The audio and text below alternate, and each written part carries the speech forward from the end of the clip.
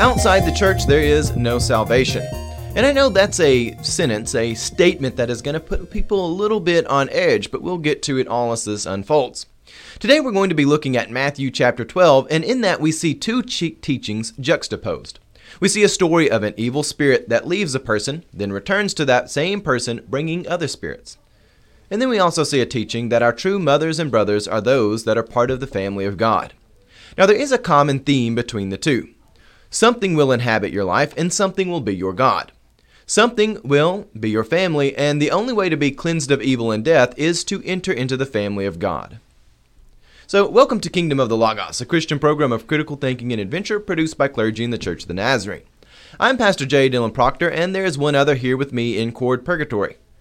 I'm Pastor Anthony Alegria. And Anthony, let's just get into the title of this message. This is always one that's going to put people a little bit on edge, makes us all a little uncomfortable. This idea that there is no salvation outside the church. When you hear that, if we went over to college students, the college kids, how are they going to respond to that? They would be very uncomfortable. They'd be very uncomfortable with it. If you said that to a congregation, which is going to happen here in about 2 hours here, how do you think people are going to respond to that? Some people would be uncomfortable, and some people would not be. At first, people are going to be uncomfortable. But the truth is that the church is not something which is accidental in the course of God's kingdom. It is something which is meant to be instrumental. It's not an accident or random happenstance that it exists. And hopefully by the end of this message, maybe all the pitchforks will be tamed. If the pitchforks are not tamed, you can send them to 6186 Eatons Creek Road. I will happily receive them. I'm ready to own up to all the things that we say and do around here. But let's actually get into our message. Pastor Anthony, would you begin by reading our scripture today? And again, these two stories, they seem to be disjointed, but they really do go together quite well. So Anthony, would you read out of Matthew 12, verses 43 through 50? When the unclean spirit has gone out of a person, it wanders through waterless regions, looking for a resting place, but it finds none. Then it says, I will return to my house from which I came. When it comes, it finds it empty, swept and put in order. Then it goes and brings along 7 other spirits, more evil than itself, and they enter and live there. And the last state of that person is worse than the first. So it will be with this evil generation. While he was still speaking to the crowds, his mother and his brothers were standing outside, waiting to speak to him. Someone told him, Look, your mother and your brothers. They're standing outside, wanting to speak with you. But to the one who had told him this, Jesus replied, Who is my mother, and who is my brother? And pointing to his disciples, he said, Here are my mother, and here are my brothers. For whoever does the will of the Father in heaven is my brother and sister and mother. There are no accidents in the order of the gospel. And here we see two texts juxtaposed that seem to be so disconnected from one another. However, there really is a common theme between the two. Something is going to inhabit your life, just as the unclean spirit, it inhabited that man, and something will be your God. Something is going to be your family, and the only way to be cleansed of evil and death is to enter into the family of God. So as we read through this, and thank you, Anthony, for reading us through that text, and we read from the NRSV, we read through this and we find ourselves perplexed. We hear this story about the unclean spirit coming back to rest in this man, and it kind of leaves us at a place where we're wondering, what is the antidote to evil? Is that kind of how you feel, Anthony, when you read that? You're like, well, what is the antidote to evil here? Like, how in the world does this happen? It looked good, didn't it? I mean, the spirit left and then he cleans himself up. It is pretty interesting that the house is swept and put in order for him whenever he returns. Yeah. And that he comes back with more. Yeah, this is the teaching of a story.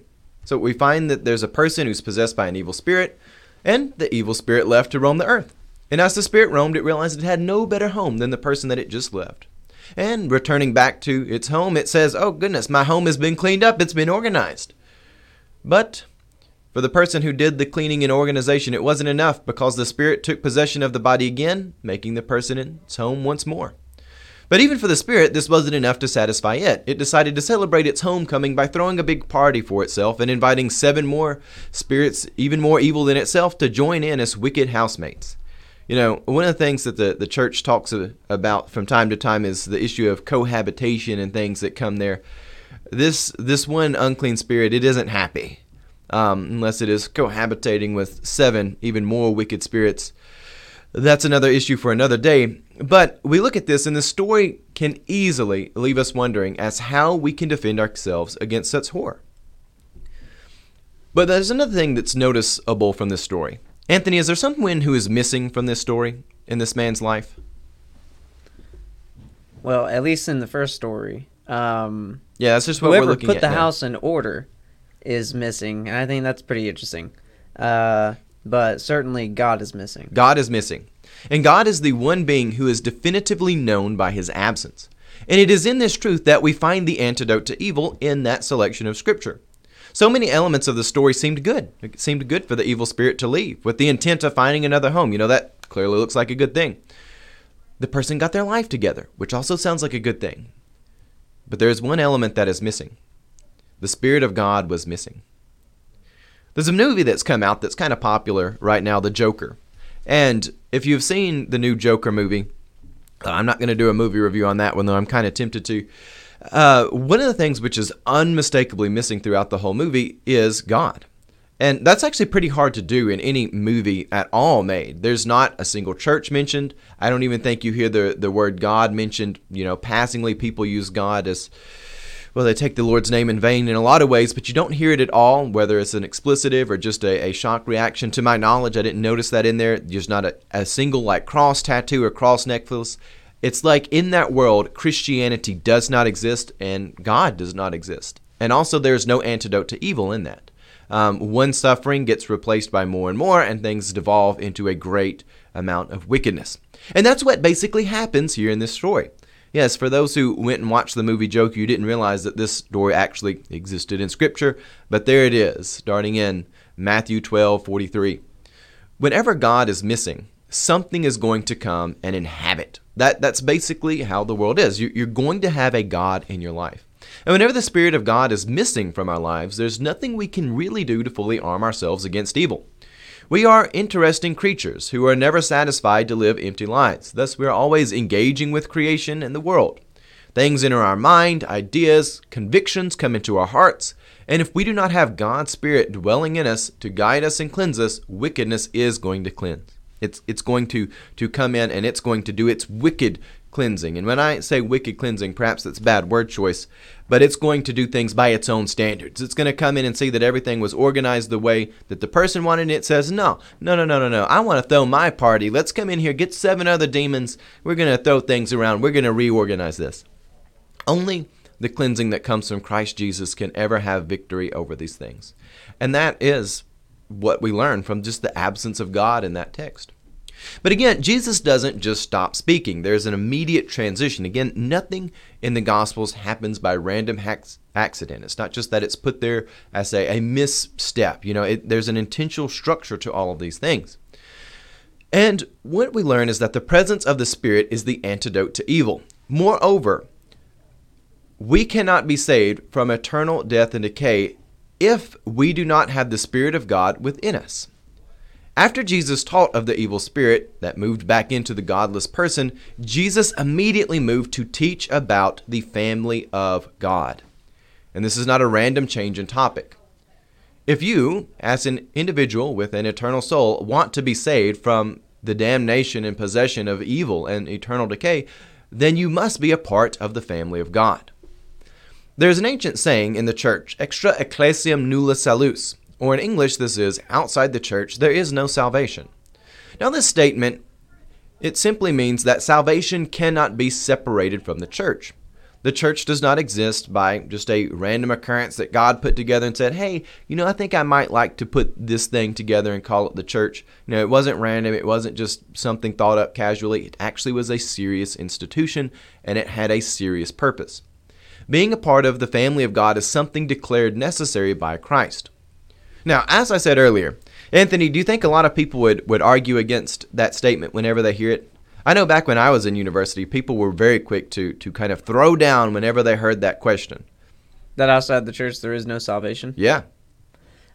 People might be a little more partial to it now, but that's also because the philosophy and identity and collectivism is always pushed really, really hard, and it's starting to take a sort of holiness manifestation. I don't know what to think of it very much, but people are thinking of communal holiness and things of that nature, and so they're trying to find ways to see salvation as part of a group rather than salvation as an individual per se into the kingdom of God.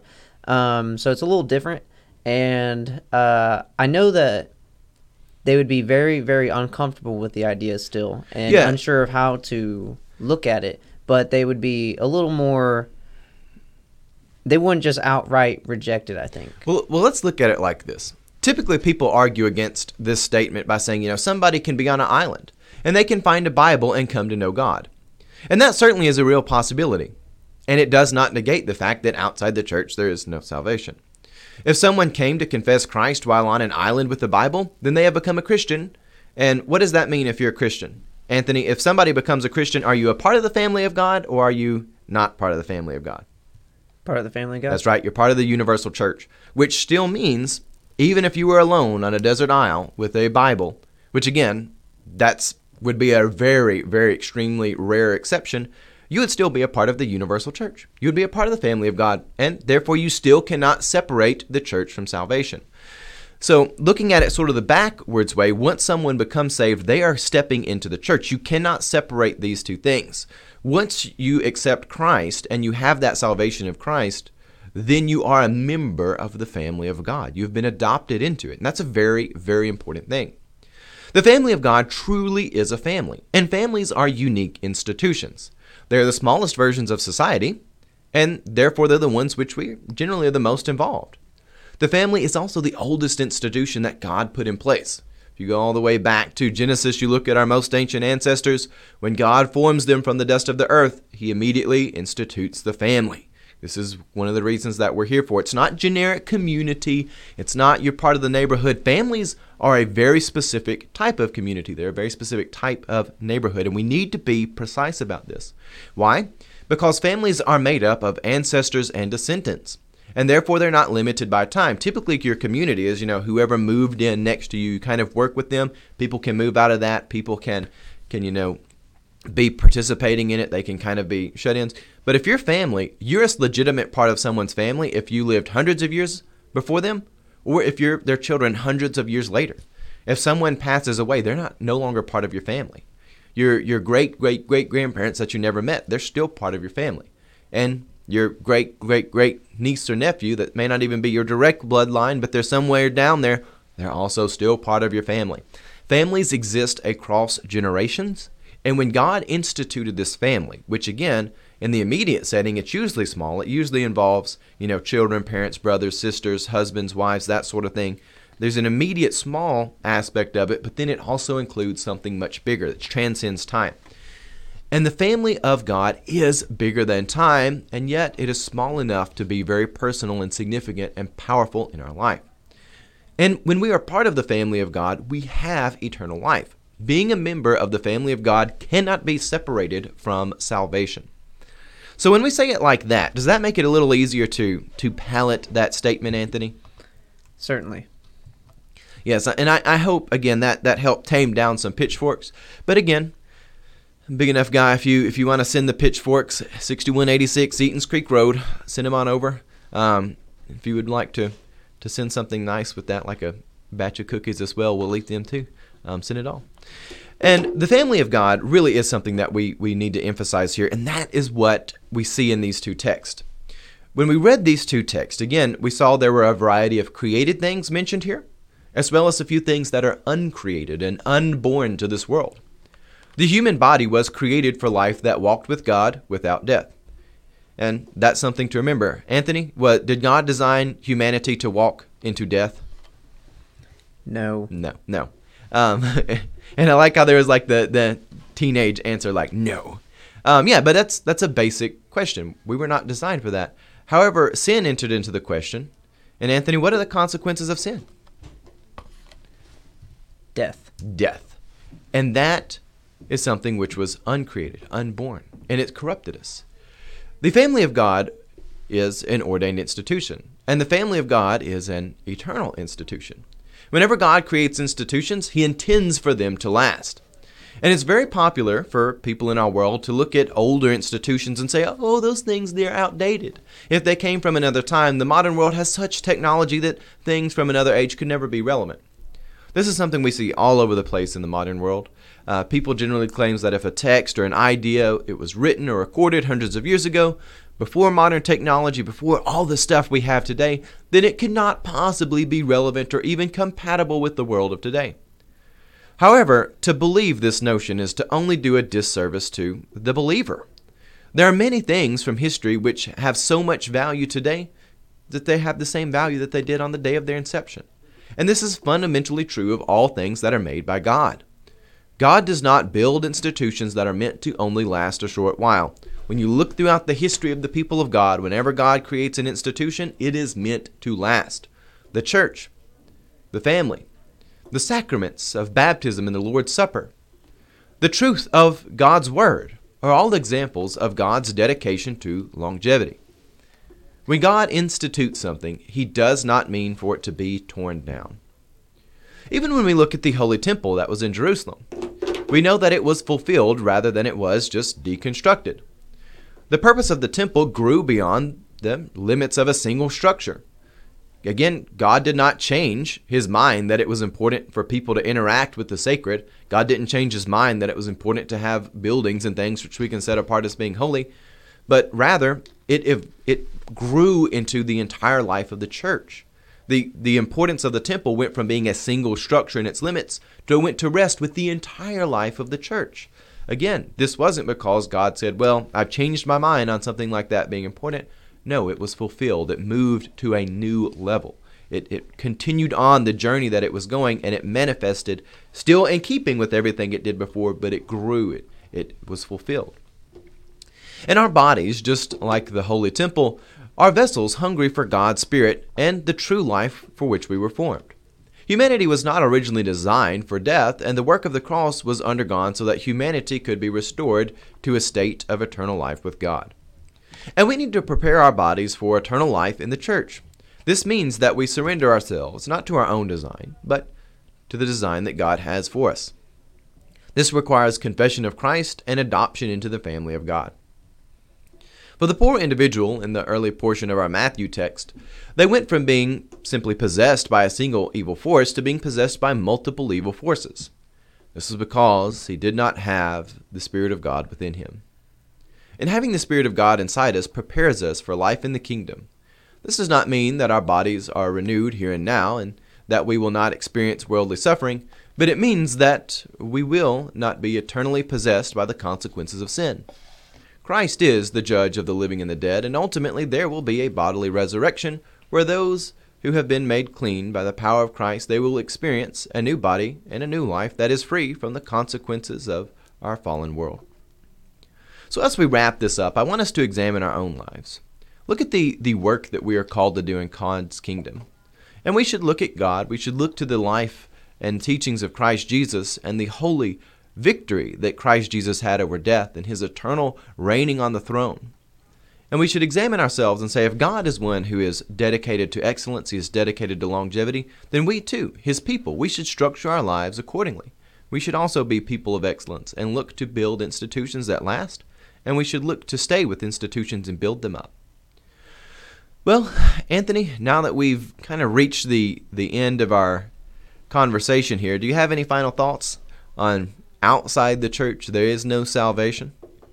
You think there'll still be a lot of pitchforks after that, or have we kind of tamed that down and maybe explained it a little better? What do you think? Well, I think there's always people who disagree with Scripture, so that's that. But in any case, so something I would ask is, and really only because you invited me to earlier, is that in light of this idea or this attribute of salvation, whatever, how do we treat people who never hear about the good news? You know, that's a very good question. And as stated earlier, it is Christ who is the judge of the living and the dead. And we know that there is always hope in Christ Jesus. the Gospels teach us overwhelmingly we should be wise as serpents, but innocent as doves. We have to do both of those at the same time.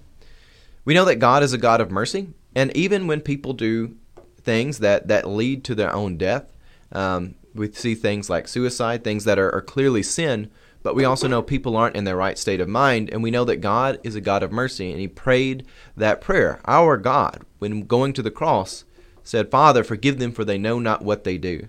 And if God is willing to have that level of mercy, and again, that's not me saying that everybody gets into heaven at all.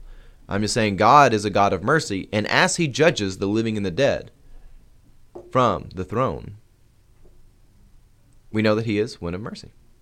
So, again, that doesn't give us all the answers we want, but it does let us have hope. And that is what the gospel is here to do, to give us hope and assurance. With that, we'll go ahead and head out. Thank you for joining us. Again, this is Kingdom of the Logos. We're clergy in the Church of the Nazarene. Check us out on Facebook, SoundCloud, iTunes. There's a lot of different places you can come and join us. You can donate monetarily at patreon.com/Kingdom of the Logos. And really, one of the most important things you can do is to make sure you're involved with a local church fellowship where you are growing and being a wonderful member in the family of God. With that, God love you and have a blessed day.